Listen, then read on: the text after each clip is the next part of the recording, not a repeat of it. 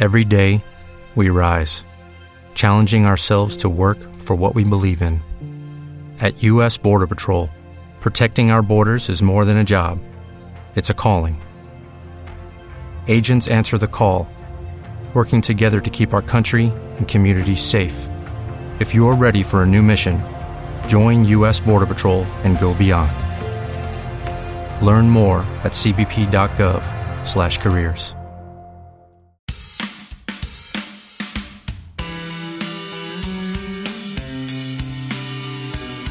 You're listening to the Naked Bible Podcast. To support this podcast, go to nakedbiblepodcast.com and click on the support link in the upper right-hand corner. If you're new to the podcast and Dr. Heiser's approach to the Bible, click on New Start Here at nakedbiblepodcast.com. Welcome to the Naked Bible Podcast, episode 82, our 8th Q&A. I'm your layman, Trey Strickland, and he's the scholar, Dr. Michael Heiser. Hey, Mike, how you doing this year? Very good. Happy New Year. Yeah, again. 2016 again, yeah. Are you still following through your resolutions? No smoking?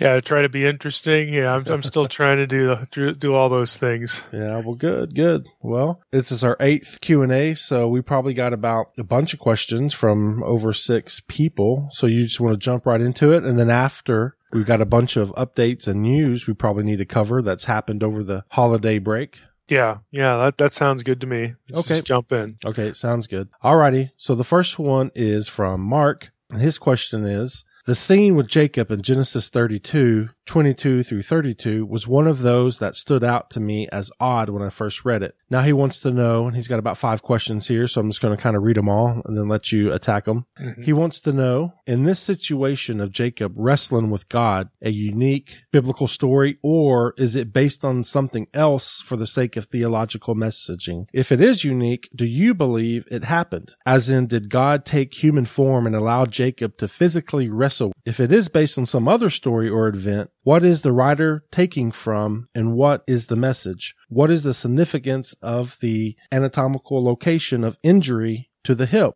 Is the story event a kind of telling of man's free will in that God allowed man to wrestle with him, or a foreshadowing of what is to come in Israel's future in the Bible? Okay, yeah, Genesis 32, again, is this incident where Jacob wrestles with, the man, who, when we go over to Hosea 12, we find out, and even in the Genesis 32 passage, we find out this just wasn't an ordinary man. Hosea, of course, uses the term Elohim there, and, when the name of the place, happens in the Genesis 32 passage, when it's named Peniel, I've seen God face to face, then, we get an indication this isn't just a normal guy. So, again, with that as a backdrop, I'm not really sure what the questioner means by, is the story based on something else? I don't know if that means another text, some external text from some other civilization. So I'm not really sure there.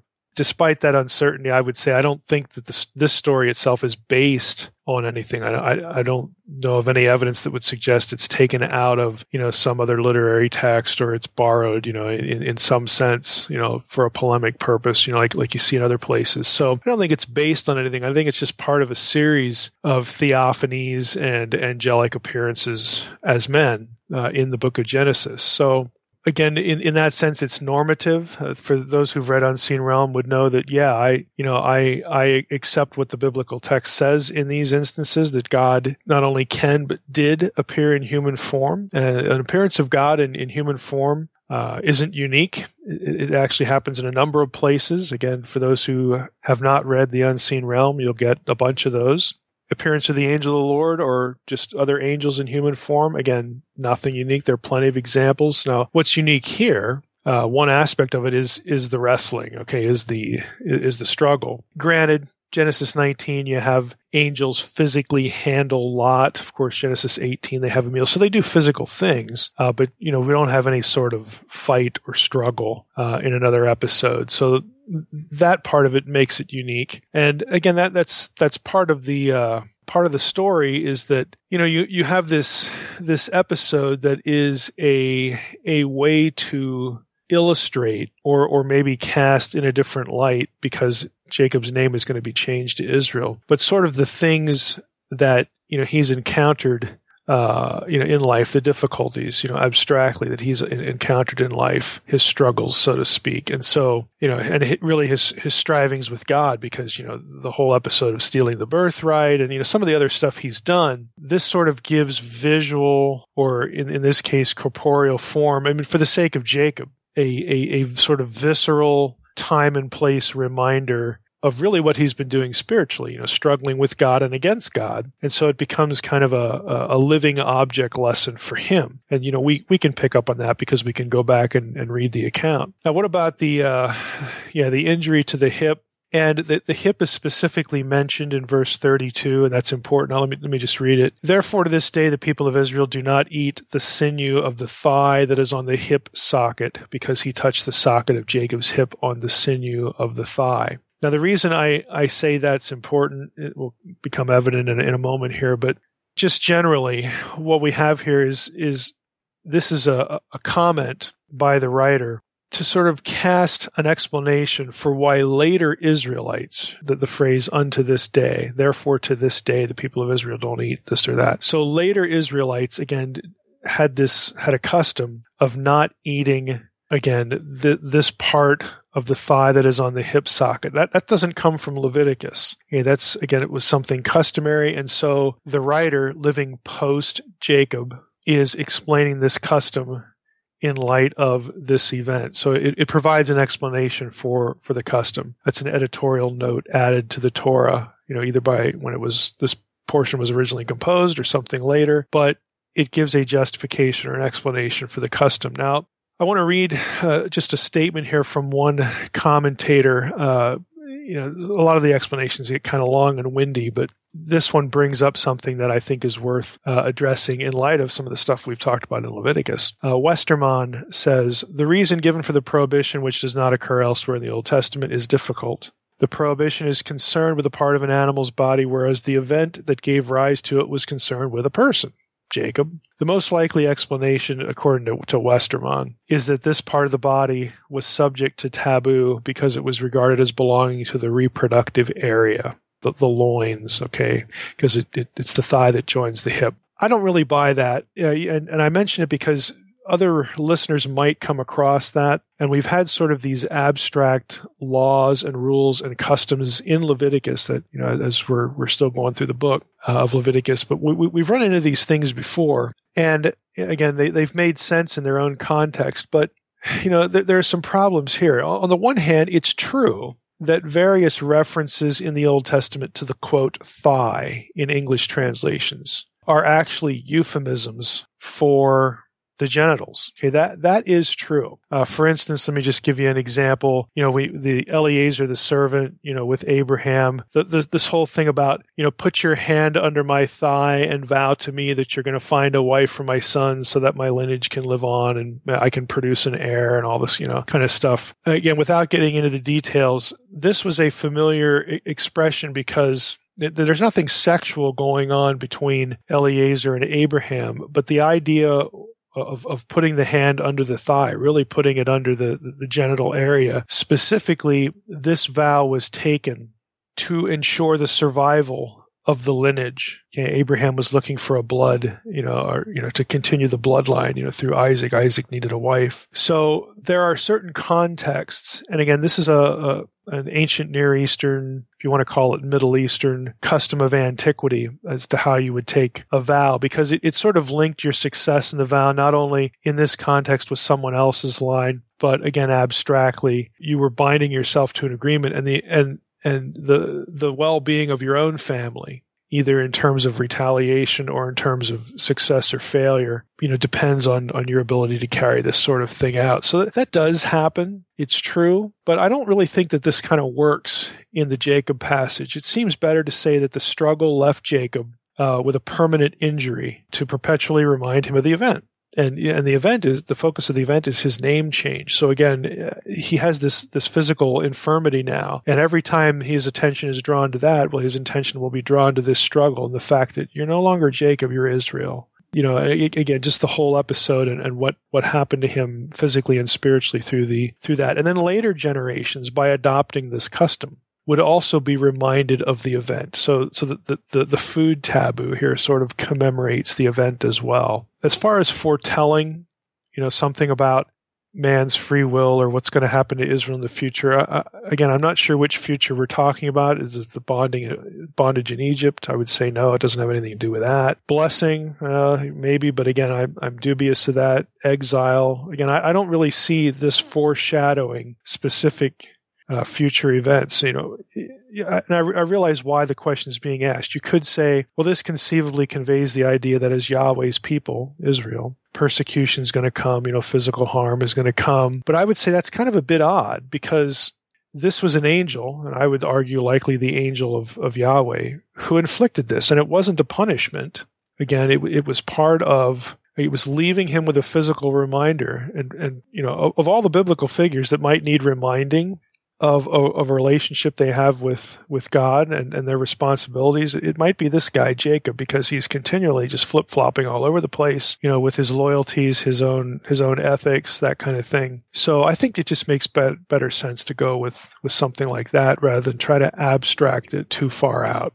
All right. Mark has a tray of Enoch questions, which means 3. Mm-hmm. First one is, was the Enoch of Genesis 5:21-24 a character based on someone or something and used by the writer of Genesis 5:21-24 for some purpose he wants the reader of the time to understand? Or did this Enoch first show up in this biblical writing, Genesis 5:21-24? Second one is, if Enoch was unique to Genesis 5:21-24, do you believe he really existed?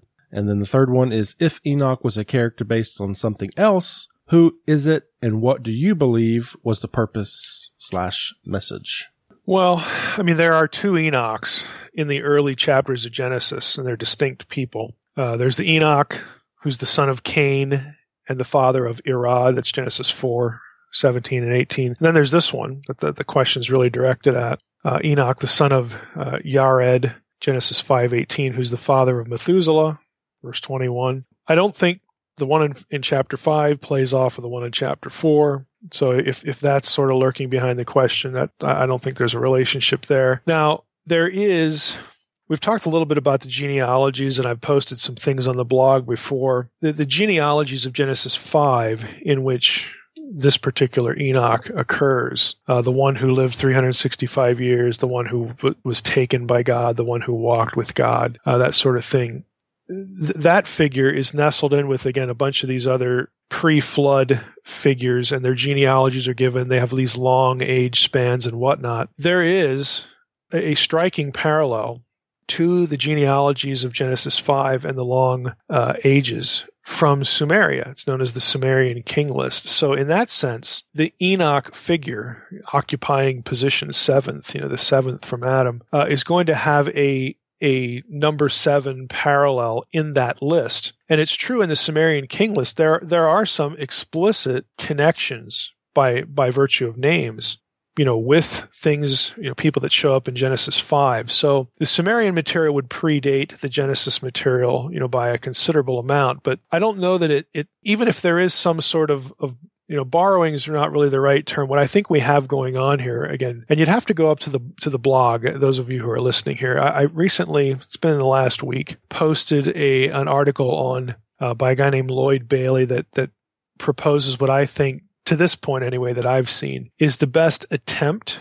Okay, it's not a conclusive kind of piece of work or article, but it's the best attempt I've seen to make sense of the numbers of the long age spans in Genesis 5 through some mathematical cipher or mathematical pattern or device. I really do think something is going on there because you can do the same thing with the Sumerian king list. And there's this, again, very obvious relationship between these two things. So instead of just sort of borrowing, hey, the guy who, we're writing Genesis 5 today, whether you think that's Moses or somebody else. They're not sitting there thinking like, hey, I need a king list here and I need some genealogies and, I like math, let's throw some of that in there. Oh, here's one from Sumeria. I'll borrow this.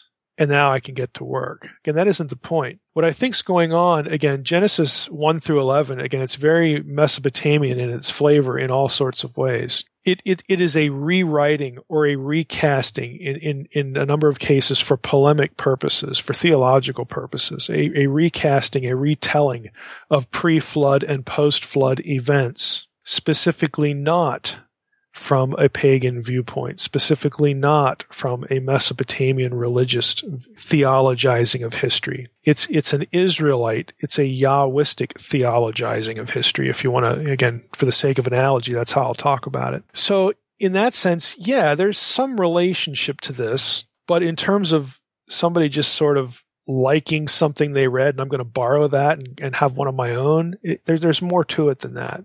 Because there is this pre-flood and post-flood history, and there are theological messages that can be conveyed when you are, as a writer, when you are reacting to or responding to some other piece of literature, in this case, the Sumerian King List, that your readers, again, who are familiar with that, will know better, maybe not completely, because in this case, again, the mathematical ciphering is still something of a mystery, even though if you read Bailey's article, there are a lot of patterns he detects that are pretty apparent, once you follow what he's saying. But in some way, they would know that the writer of the Torah here is responding and replying to, in some cases for theological reasons, to this other version of events. Okay, so in that sense, there is a relationship and there is a purpose. As far as did Enoch exist, yeah, I don't think there's any reason to deny the existence of a person named Enoch before the flood event. Again, that wouldn't really be any point of uniqueness in and of itself. There's nothing special. If you have an Israelite writer who is writing about Enoch and he's number 7, number X in the list, any of these guys, there's nothing special about being the only you. So in this version, the name is Enoch. Now, there could be, again, and people have argued for the idea that, well, both lists, even though they're composed at different times, both writers, even though there's this considerable gap of time between the two, both writers are thinking of the same individuals, the same king of Kish, for instance, the same this guy or that guy. Again, that's quite possible, but it would still be that guy. It would still be a historical figure in that instance. So what I'm trying to say here is the fact that there could be a mathematical cipher going on in Genesis 5 with these genealogies does not rule out that these were real kings or real people. And again, that God could interact with one of them, Enoch, and take him prematurely or give him some kind of special, point of information. So I don't view those ideas as mutually exclusive.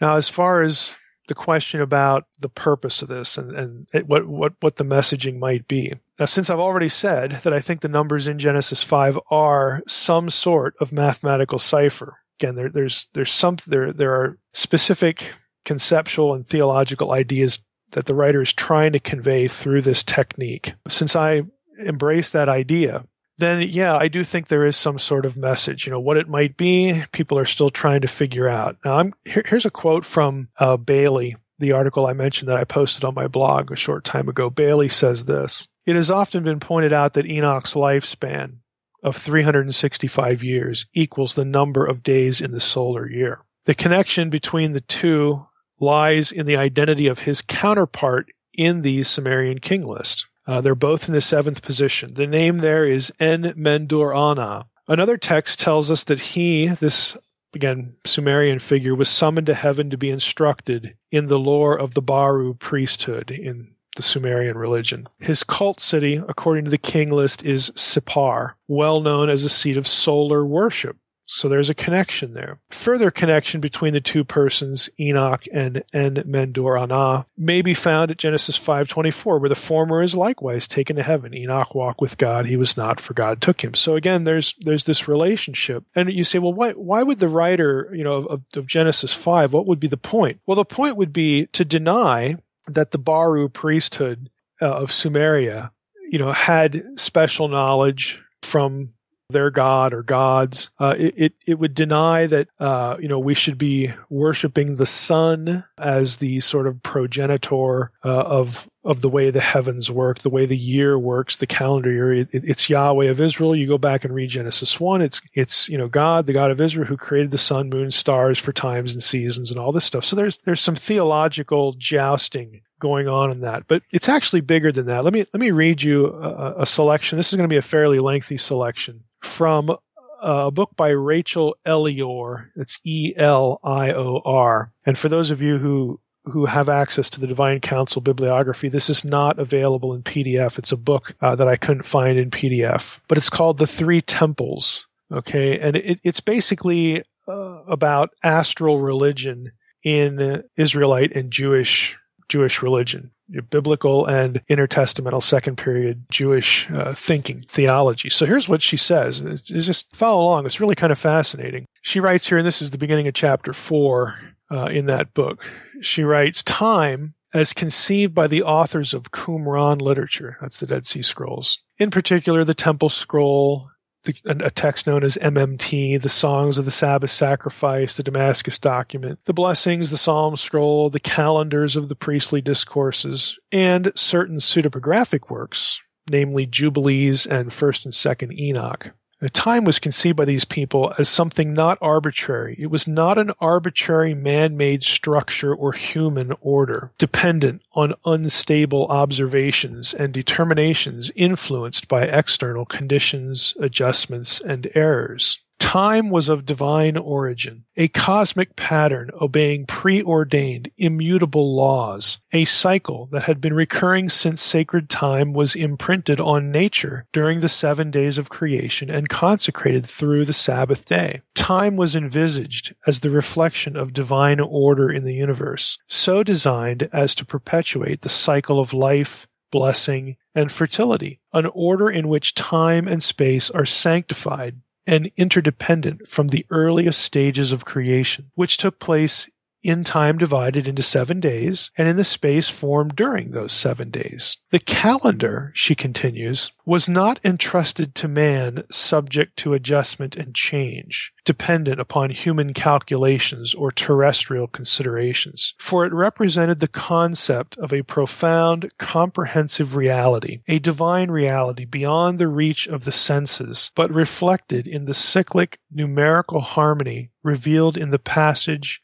and changes of time. The calendar, based on a cycle of Sabbaths and seasons, embodied the eternity of the primeval order, based on the eternal cycle of the sun and the cyclic motion of the celestial bodies, which could be precisely predicted by numerical calculation. The calendar also related to the secrets of the cyclic nature of procreation, dependent again on counting and calculation. In other words, I'll just stop there. In other words, it refers broadly to nature. There's planting and harvest, ideas like that, but also, a certain fairly regular set of time for conception and get childbirth, those sorts of things, in both the human and animal kingdom. So again, back to Elior. The calendar also related to the secrets of the cyclic nature of procreation, dependent on counting and calculation, purification and oath, ensuring the continuity of abundance, life, and fertility. Any infringement of this sacred cyclic pattern, as expressed in the fixed numerical proportions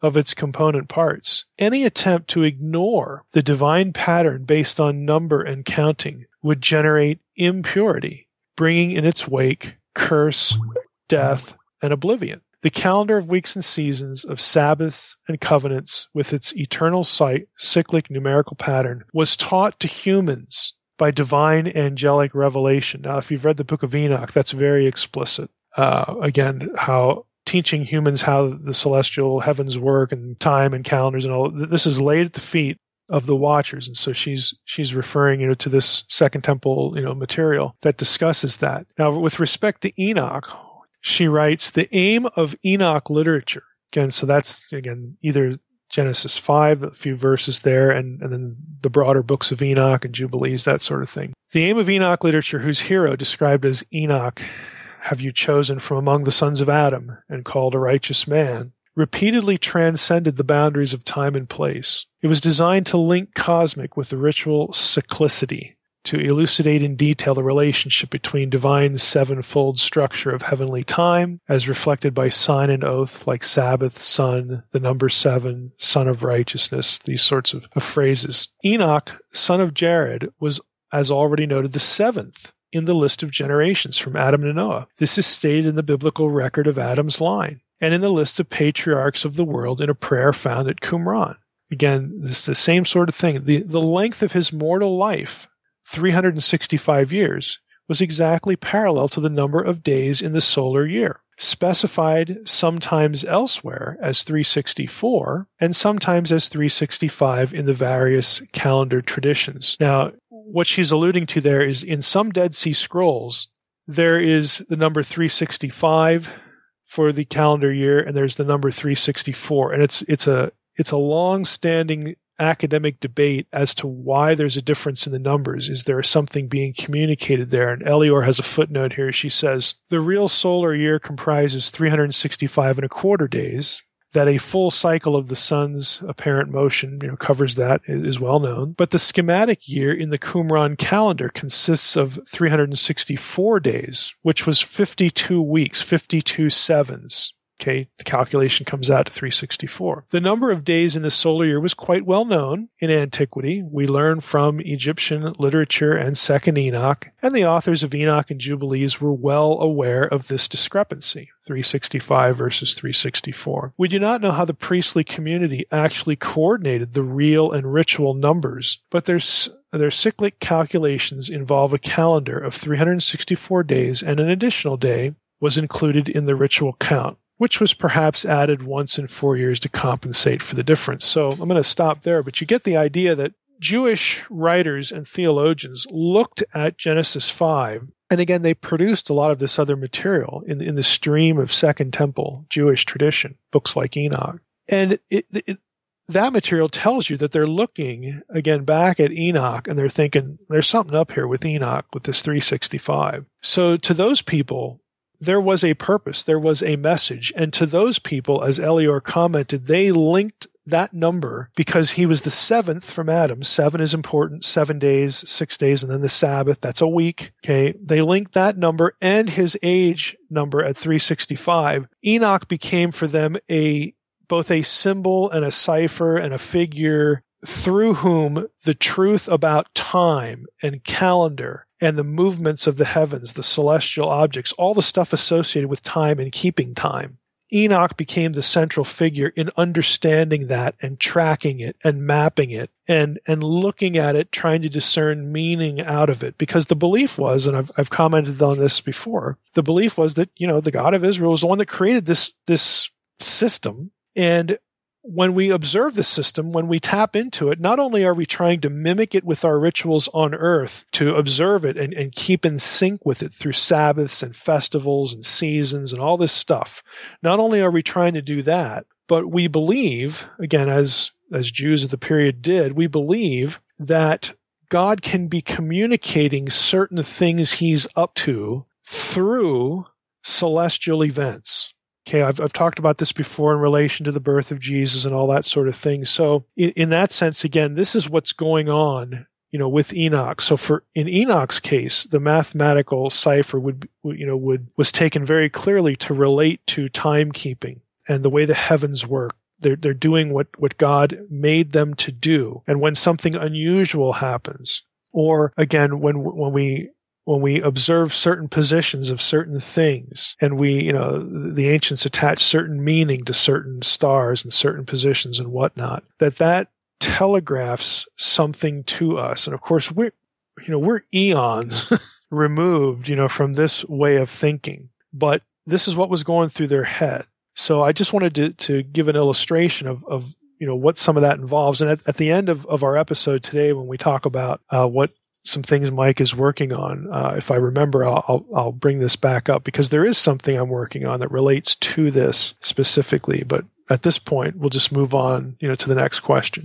All right. The next 3 are from Lindsay. And the first one is, should we imagine the vision of Daniel 7 to be literal, in the sense that the beast he sees are more than merely symbols representing kingdoms, but actual divine beings in heaven receiving authority for their respective nations to rule the world for a time? I don't think so. I think they are just visions. They are artificial composite beasts that telegraph, again, symbolically the character of the nations in question. And I say that because the text, I think, makes it pretty clear that the beasts are nations. They are to be understood as nations.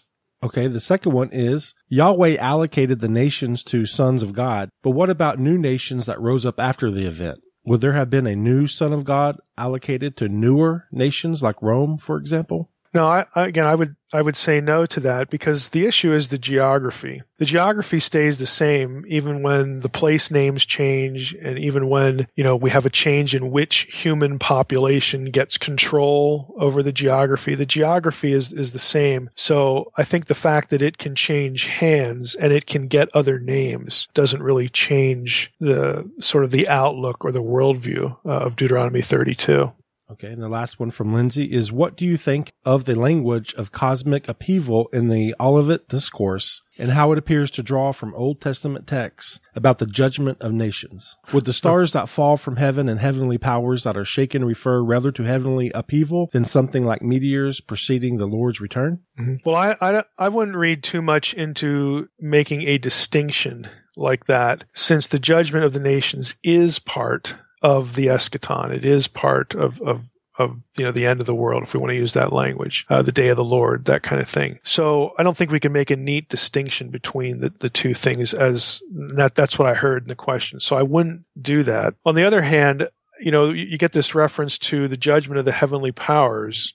And I do think that there is something to, viewing the judgment of the heavenly powers and the nations they control being both, again, geographical regions and entities, if I can call it that, and again, these cosmic, celestial, spiritual powers. I think there is a connection there. If you go to a passage like Isaiah 34, you actually have them mentioned in tandem. And again, this passage draws on some things in Psalm 82, which is going to be familiar to a lot of my listeners. But in Isaiah 34, I'll just start at the beginning. It says, "Draw near, O nations, to hear, and give attention, O peoples. Let the earth hear and all that fills it, the world and all that comes from it. For the Lord is enraged against all the nations, and furious against all their host."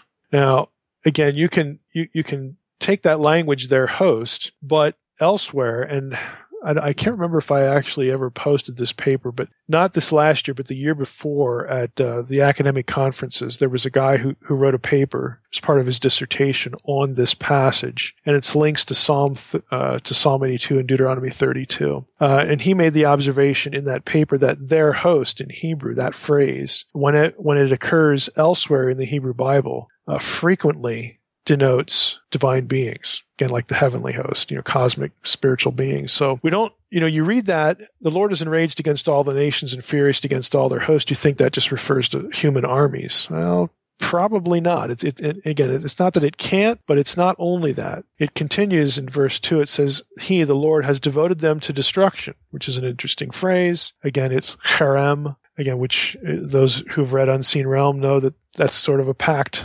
verb there. "He has given them over for slaughter. Their slain shall be cast out." Verse 3, "The stench of their corpses shall rise." Now we're talking about something physical. "The mountains shall flow with their blood." But now we go back to verse 4. "All the host of heaven shall rot away, and the skies roll up like a scroll. All their hosts," there's that phrase again, "their hosts shall fall, as leaves fall from the vine, like leaves falling from the fig tree." So here you have an example where this celestial upheaval language, this cosmic upheaval language, is used both in probably astronomical terms. It includes judgment of the nations, and then lurking behind the background, because the Hebrew Bible, the Old Testament, uses astronomical language, just the phrase host of heaven, sun, moon, and stars. Host of heaven, if you, again, for those who are familiar with the divine council stuff, you trace that language through Deuteronomy, it gets linked to the gods of the nations. In Deuteronomy 32, it sort of culminates there. So all of these things, I would say, are in play. Again, since the presumption was that celestial objects either, were heavenly powers or were connected to heavenly powers, or whatever the relationship was, and it's going to be different in the mind of ancient people. I mean, nobody's thinking the same thing all the time, but you have all these ideas on the table, so we can't rule out any of these things. Only God would really know what measure of each possibility is in view. Again, but for me, I think all of these things are in play. Okay, the next three are from Eric from Pelican Rapids, Minnesota. The first one is, "I have no formal credentials to back it up, but I do a fair amount of Bible teaching, junior high to adult. I have to admit that your knowledge makes him feel inadequate to the task, which is why he appreciates your blog post on June 25th, another sign of how anemic evangelical pulpits have become." Can you expound on what great. you feel the role of the not as educated as you Bible teacher is and what he has to offer to those willing to listen? Yeah, this is a great question. I would say just do the job. I mean, the job you do is important. And full disclosure here, I would once have been your student and lapped it up. So the amount of knowledge really has nothing to do with the need to do the job and the need for the job to get done. It has more to do with who your audience is and who your audience might be in the future. You know, in other words, what kind of ministry you envision yourself having. You know, if you are, I hate to say it this way because it's going to sound negative, and I don't mean it to sound negative, or maybe not overly negative, but if you are a dedicated student of Scripture, that puts you ahead of most people in your church.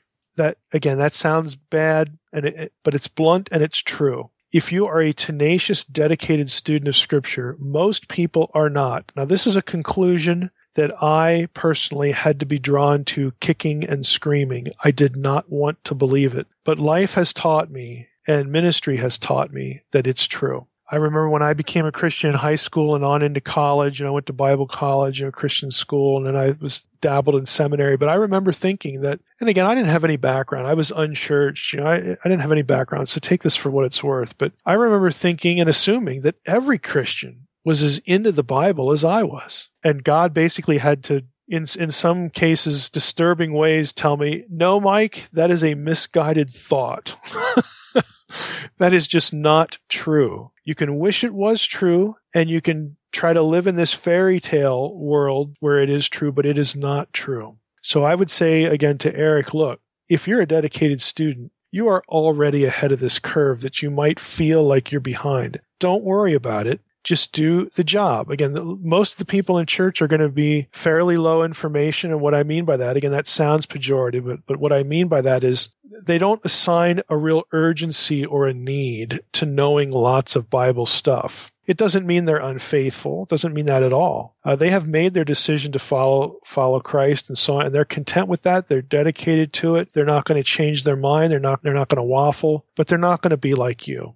And they're not going to be like me. So do the best you can, learn as much as you can, and you are already ahead of this curve. So don't let, again, the low information folks sort of ignore what you say. Don't let that bother you. The people who are there to learn will thank you for the effort. They're the ones you're really there for, in terms of depth. But you can get everybody, and teaching somebody something about Scripture, it's all important. So don't worry about your credentials. Don't worry about, I don't know as much as this guy or that guy. Who cares? Okay, you're in a place to do this job. It's an important job, so do it. Don't use it as an excuse to not do it or to do it less than you're capable of doing it. Yeah, and I'd like to add to that, Eric. I mean, if I was in junior high, speaking from a layman point of view, and somebody exposed me to this way of thought or ideas or the context scripturally, I would have loved it. I mean, just the fact that you're exposing it to people, and then it's up to them to go on and learn as much as they can or they want to. But just the mere fact that you're exposing people to these ideas and way of thought is more than enough that hopefully will last them the rest of their life on Bible study. So yeah, you will not capture everybody. You won't even capture the fascination of the majority. Look, this is me talking. This is Mike Heiser talking. This is what I try to do on the web. I have had to come to grips with the fact that the sweet spot of my ministry, it's not the masses of people in church. Even though I wrote a book like Supernatural to try to spark interest in this sort of thing with just the average new believer, the average, again, low information believer. I mean, we try to do things like that. And with my books, the 60-Second Scholar, all that, it's all aimed at those people. But the reality is the sweet spot of my ministry are the 5 or 6 people in every church who are just starved for content. Okay, those are the people that when I think of who, if I had to focus on just one audience as being primary for what I do or what I can do with the rest of my life, it's those 5 or 6 people. It's not the masses. Someone else can reach them, and I can give them material to help, again, spark an interest in Scripture. And I realize this just sounds bad. Like we have to work hard at getting Christians interested in the Bible. But the fact of the matter is, yeah, you do. And again, for me, and I'm saying for Eric, look, if you're worried about I just don't know. If I knew more, I'd get more people interested. Forget it. Okay, do not let that define your ministry. Okay, learn as much as you can, dispense as much as you can, realizing that it will be juicy. It will be, chunky biblical theological goodness to only a few. But the ones who aren't in that group, you can still teach them something. And if you don't, who's gonna? So just do the job. And as with anything, the more you learn, the more questions you have. So it never ends. It just keeps going and going. Yeah, it never ends for me. Yeah. Exhibit A of that, the Divine Council bibliography. Okay, I mean that's the project's complete now. But there are lots of things that will get added to that. I could add to that. I don't have a photographic memory, so I don't remember all the contents of everything in there. And even if I did, a lot of that content would still generate questions that I'm still thinking about, and I am. So it never ends.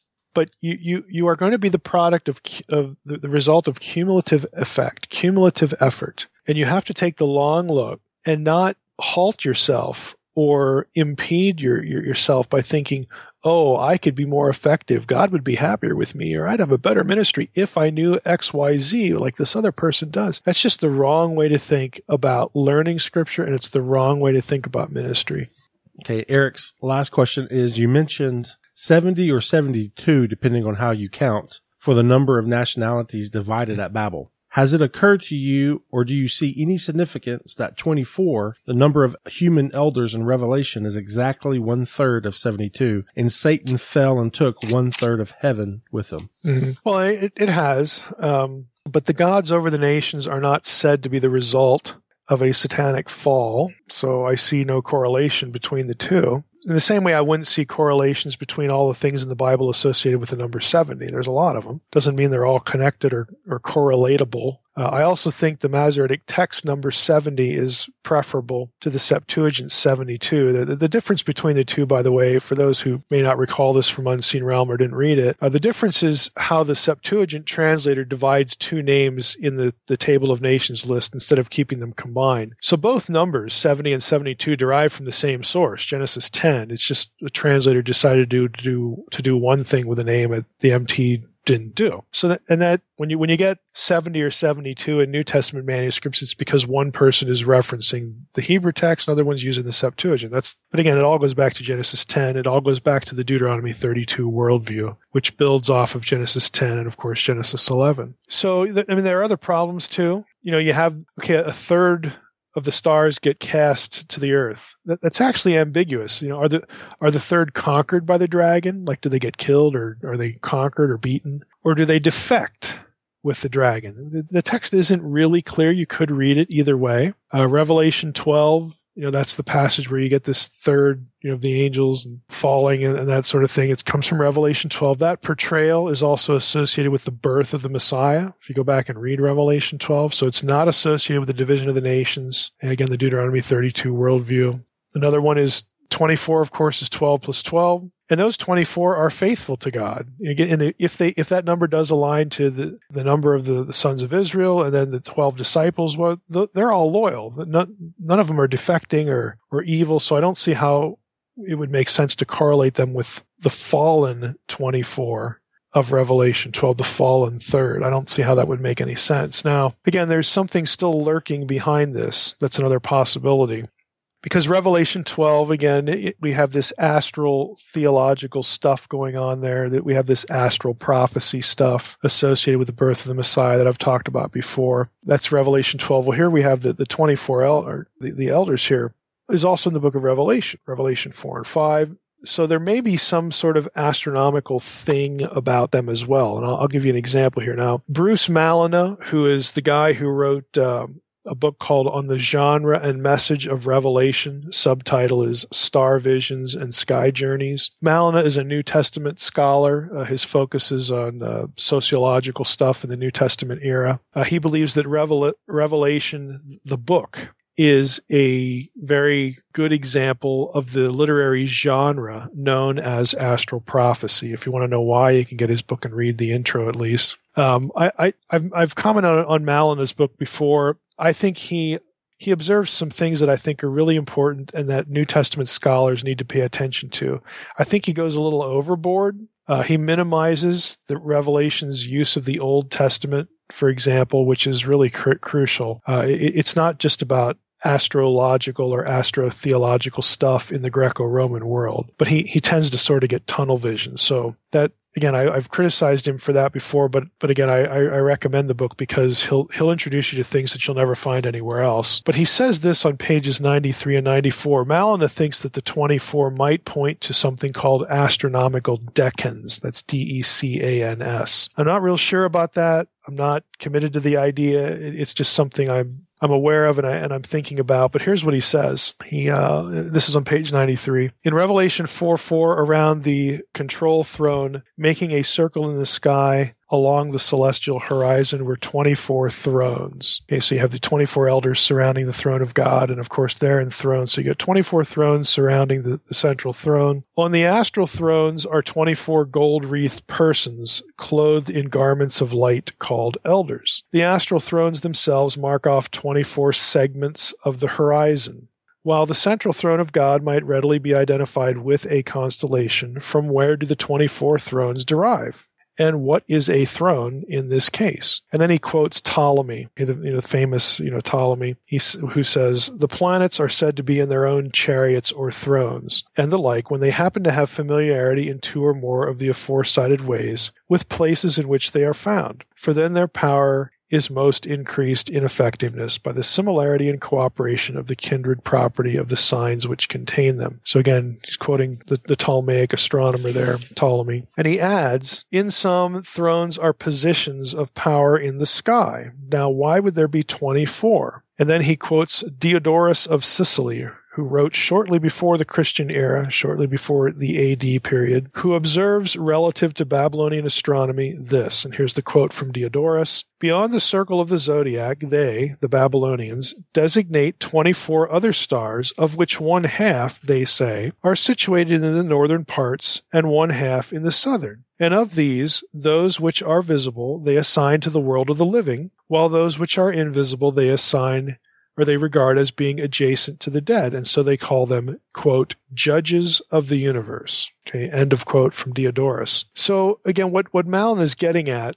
is, I'll read you 2 or 3 more sentences here, is that there's something astronomical going here. He says, in terms of celestial personages, these elders on their thrones of power would fit the profile of those truly significant astronomic beings of antiquity, the astral deities known as decans. The word decan, D-E-C-A-N, from the Greek deka, 10, is a creation of the Hellenistic period to designate the astral deities who dominate over every 10 degrees of the circle of the zodiac. These deities are far more ancient than the Hellenistic period, since the decans derived from Egypt in pharaonic times. The deities in question often varied in number from 72 to 24, although 36 was the proper decan number, given a circle of 360 degrees. And then he just, goes on and on with more of that stuff. So the reason I'm quoting this to you is, again, since we have this astral kind of thing happening in Revelation 12, since there are other examples of John's writing where John, again, uses things like gematria, he uses lots of symbolic language. John is famous for this. Maybe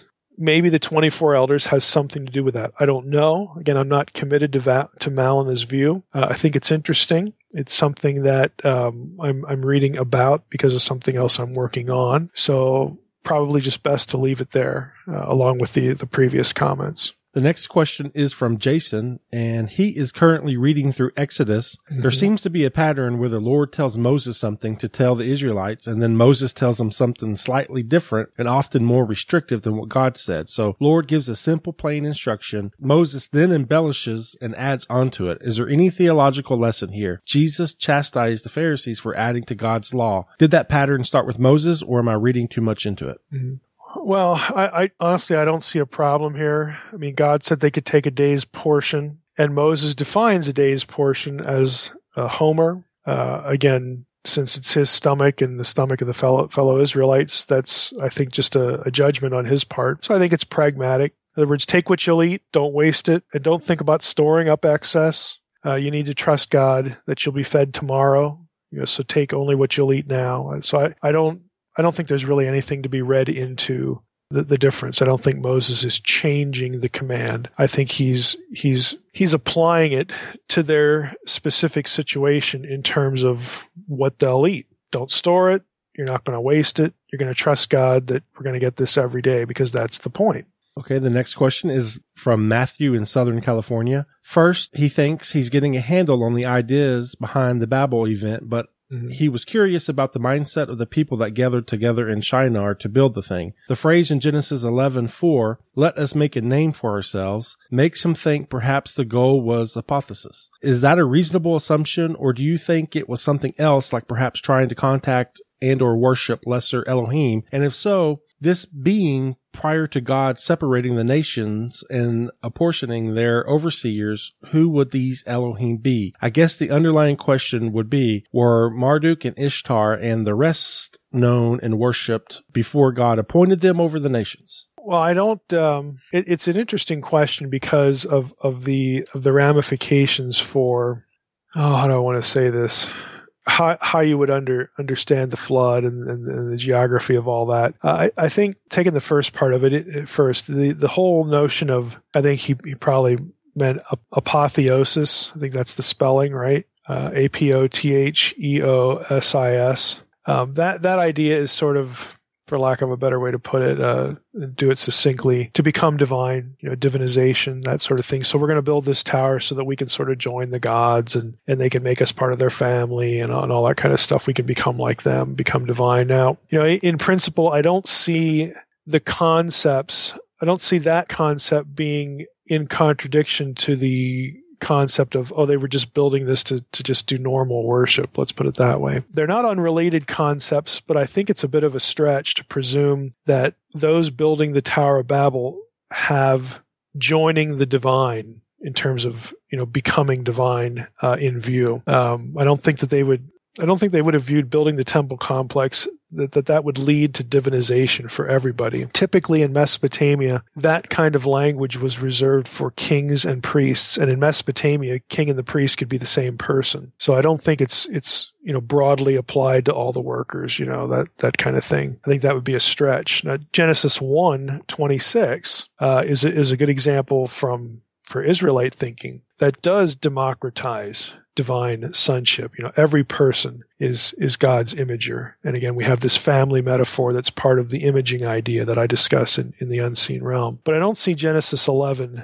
really making that point. About the whole, the whole worship thing. It really depends on how you sort of view, the chronology. I think certainly before the Babel event, you're going to have it's how does the Babel event, the Tower of Babel, and the flood event before it, how does that align with certain things that an archaeologist would dig up, some object of devotion or some figurine of a deity or whatever? And the answer to that really is it's kind of hard to know, how those things fit together. The way the biblical story presents this is that there is at least knowledge, of the one true God up through the Babel account, and then that's where this judgment occurs. So I think the surface reading there, I shouldn't say the surface, but the face value reading there is that this is the point at which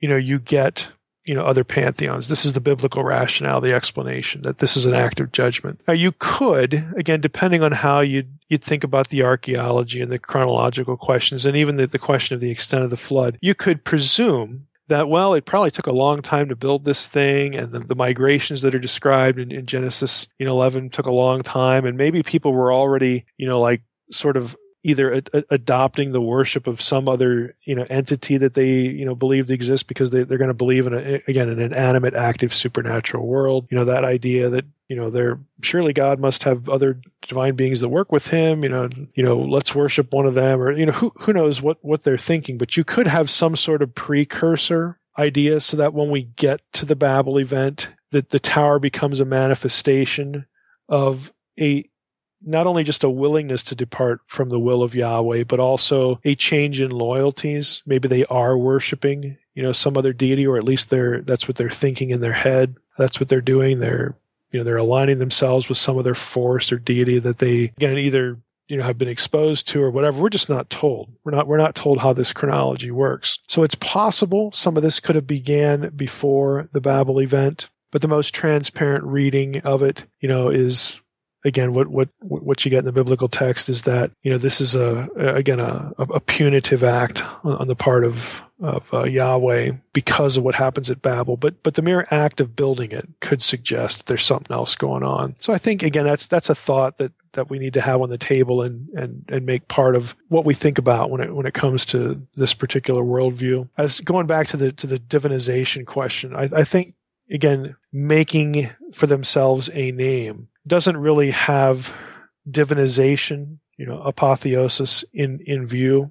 And the reason I say that is because that Shem, the word name, is the object of this verb, asa, 9 times in the Old Testament. And each time the notion of achieving renown or achieving fame works really well in the context. And so I don't see this passage as an exception. I don't see Genesis 11 as being the exception to, now we're not thinking about building renown for ourselves, that this is the place where we localize the deity, and anyone who wants to relate to the deity has to come over here to us. Again, that would have made them famous. I think that's quite sufficient for the context, as opposed to, if we do this, we'll become part of the divine family. I think that's a bit of a stretch for Genesis 11.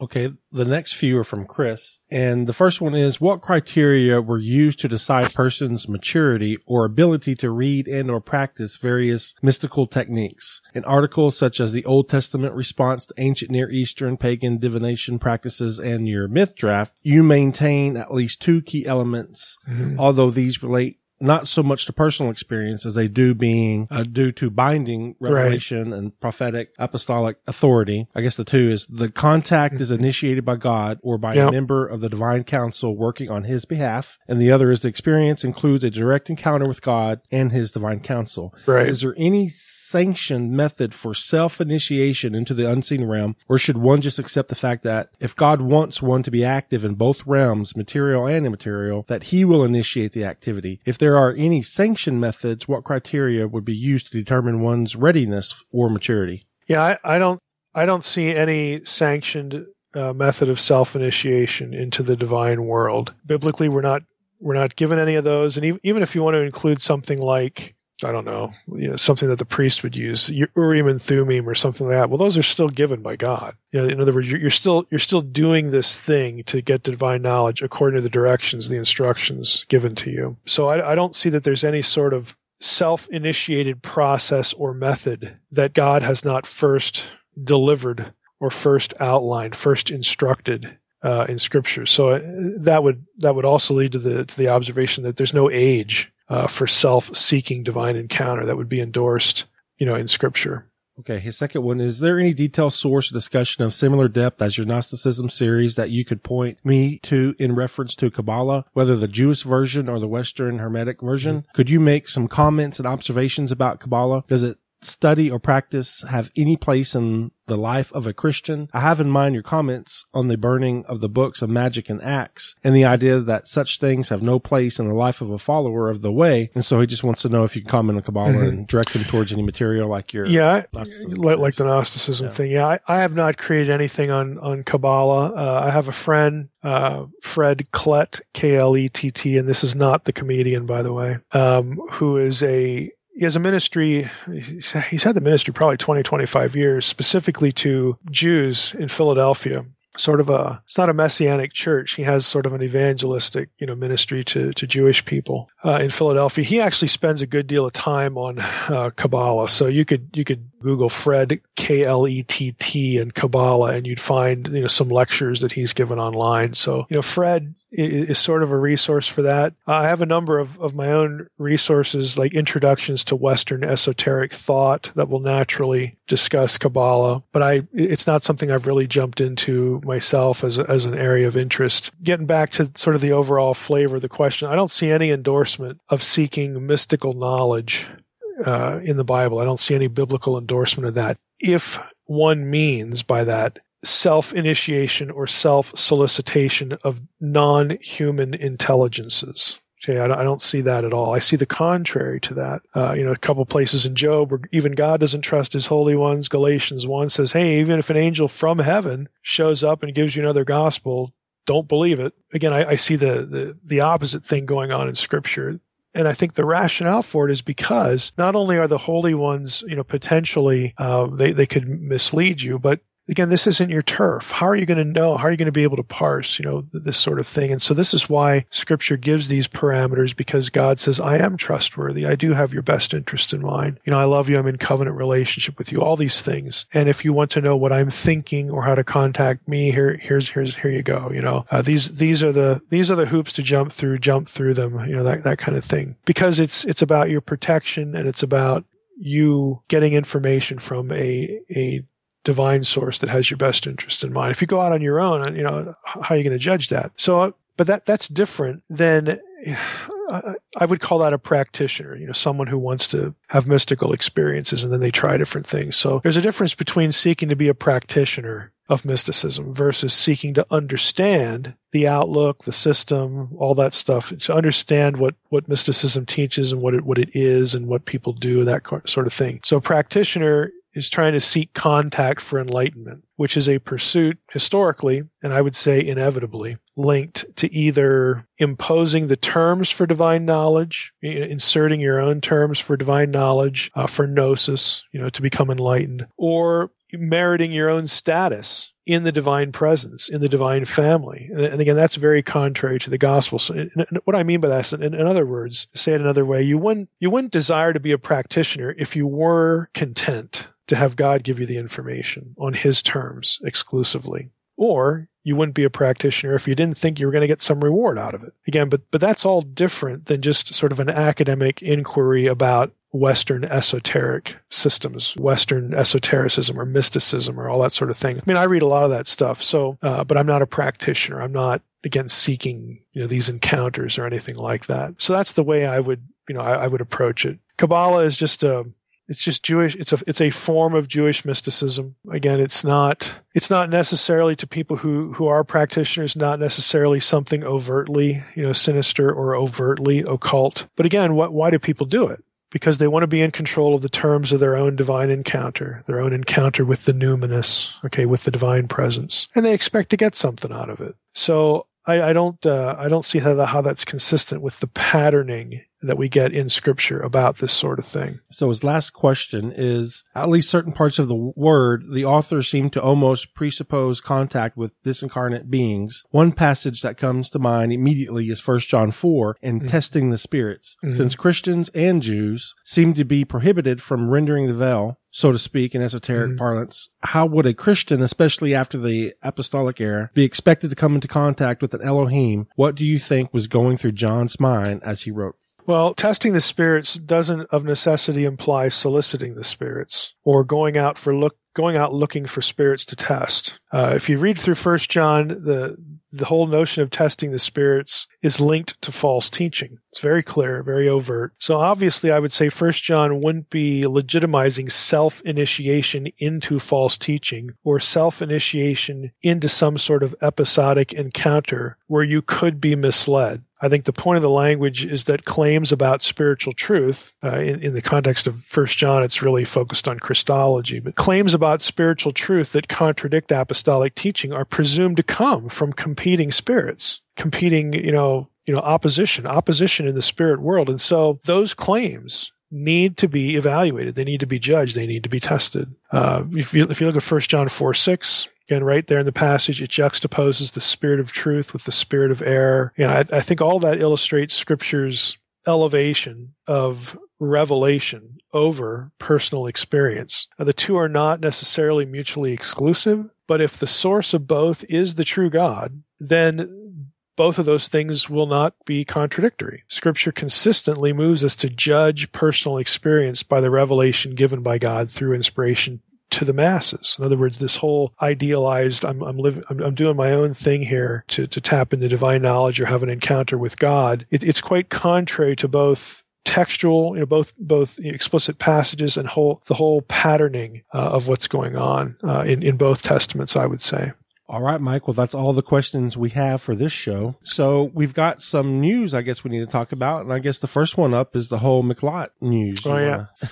Let us know. That was a big announcement for those who missed that on the blog. You basically laid out the next 25 years of your life.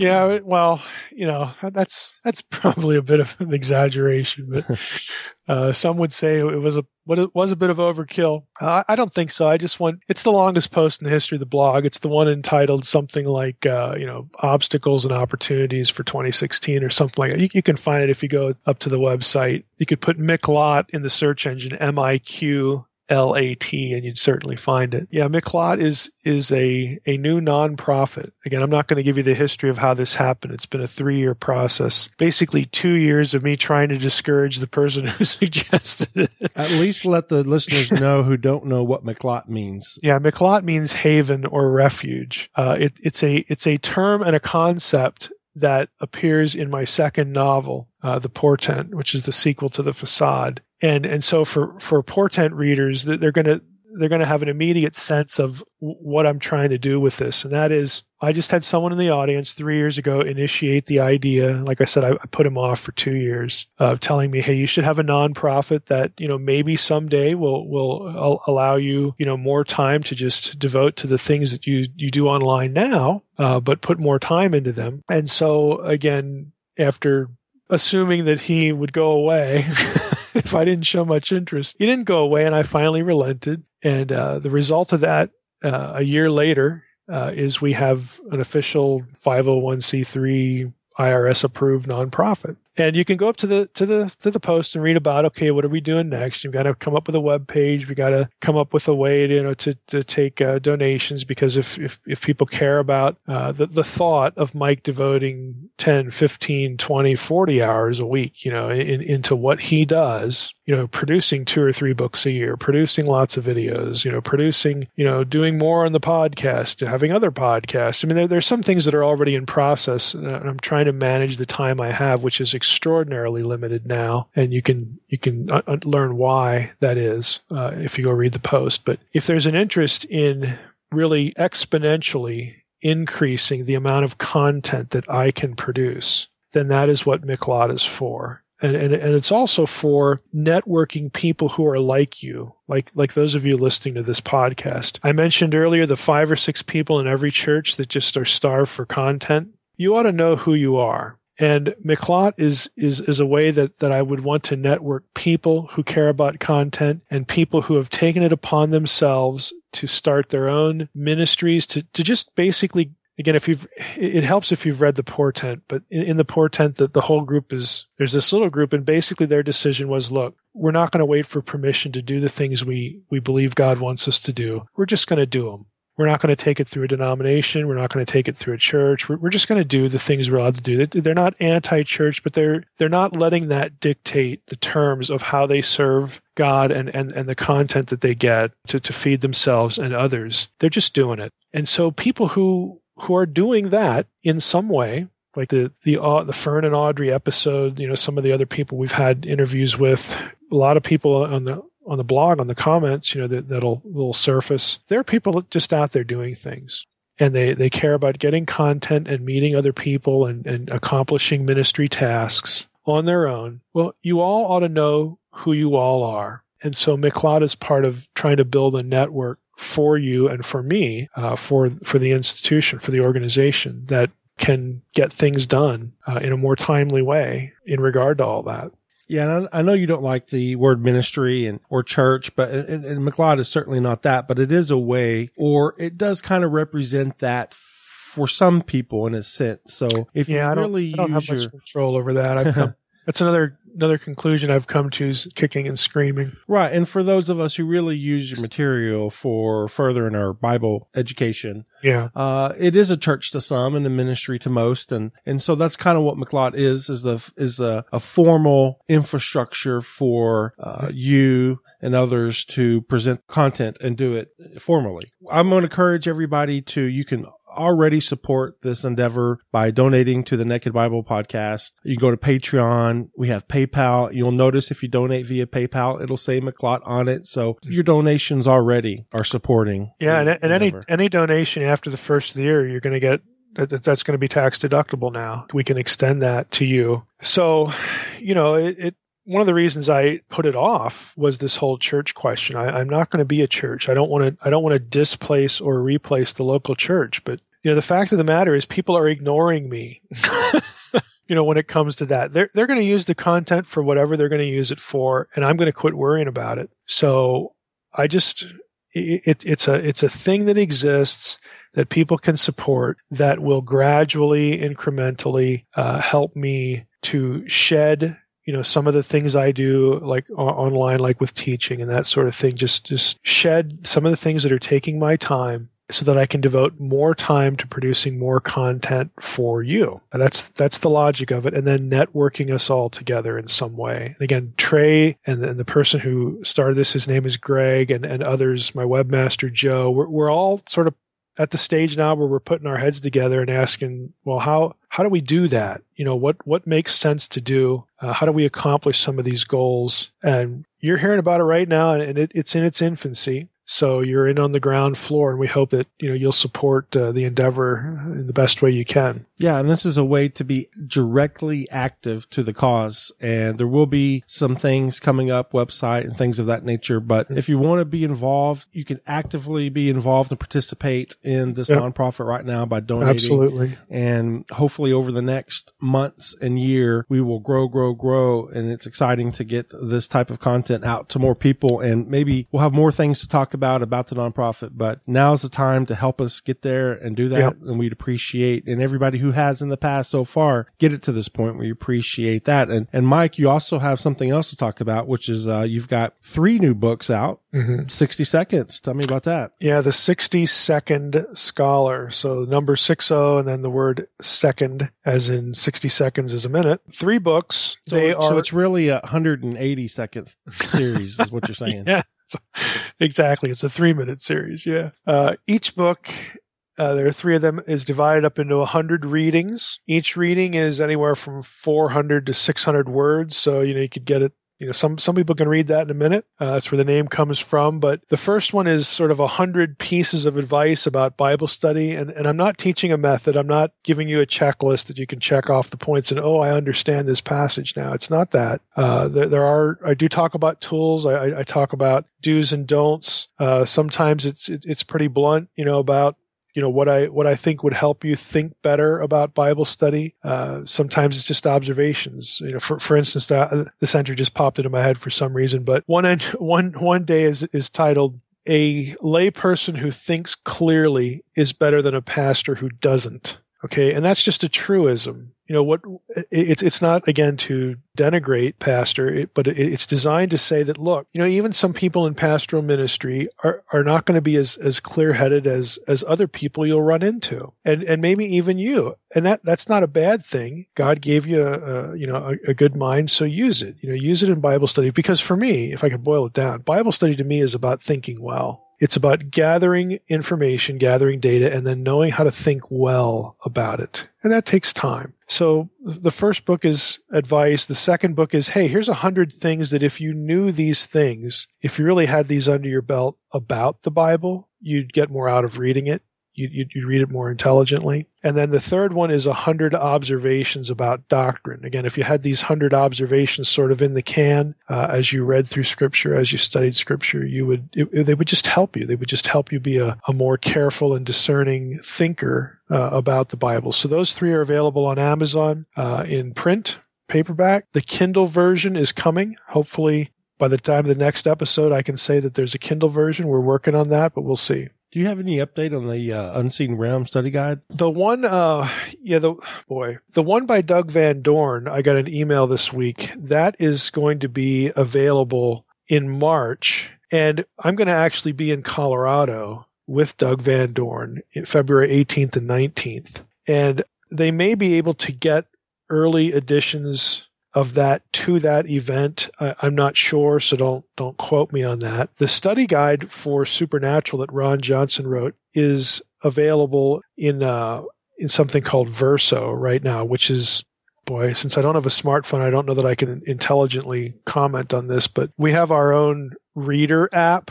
Okay, Lexham has their own reader app, and you can get that leader's guide in that form right now. But that will be coming out in Logos versions. And I'm not sure what to say yet about print. I've heard February and March for that one too, but that one's a little more nebulous than the other. But if you had Verso, you could get it now. And you mentioned an event in March. Can you give us some event updates? Yeah, there's actually one coming up in Florida at the end of this month, the end of January. So I'm going to be at Sarasota Christian Church on the 30th. People who want to get the details, you can go to my website, drmsh.com/events, or if you just hover on the About tab, you'll see speaking schedule. But I'm going to be in Florida, Sarasota on the 30th of January. February, I'm going to be in Boulder, Colorado, February 18th and 19th. And then in March, I'm going to be in Hazel Park, Michigan, the 5th and the 6th.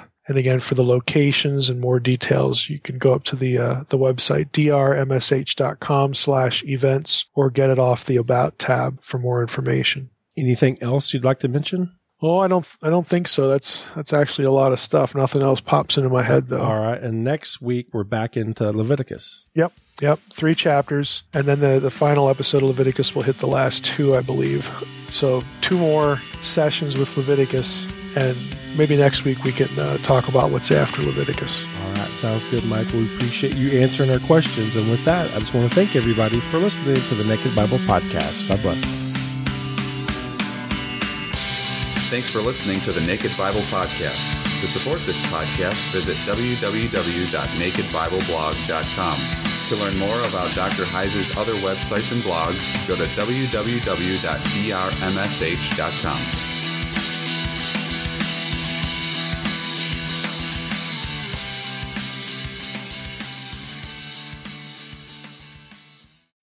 Every day, we rise, challenging ourselves to work for what we believe in. At U.S. Border Patrol, protecting our borders is more than a job. It's a calling. Agents answer the call, working together to keep our country and communities safe. If you're ready for a new mission, join U.S. Border Patrol and go beyond. Learn more at cbp.gov/careers.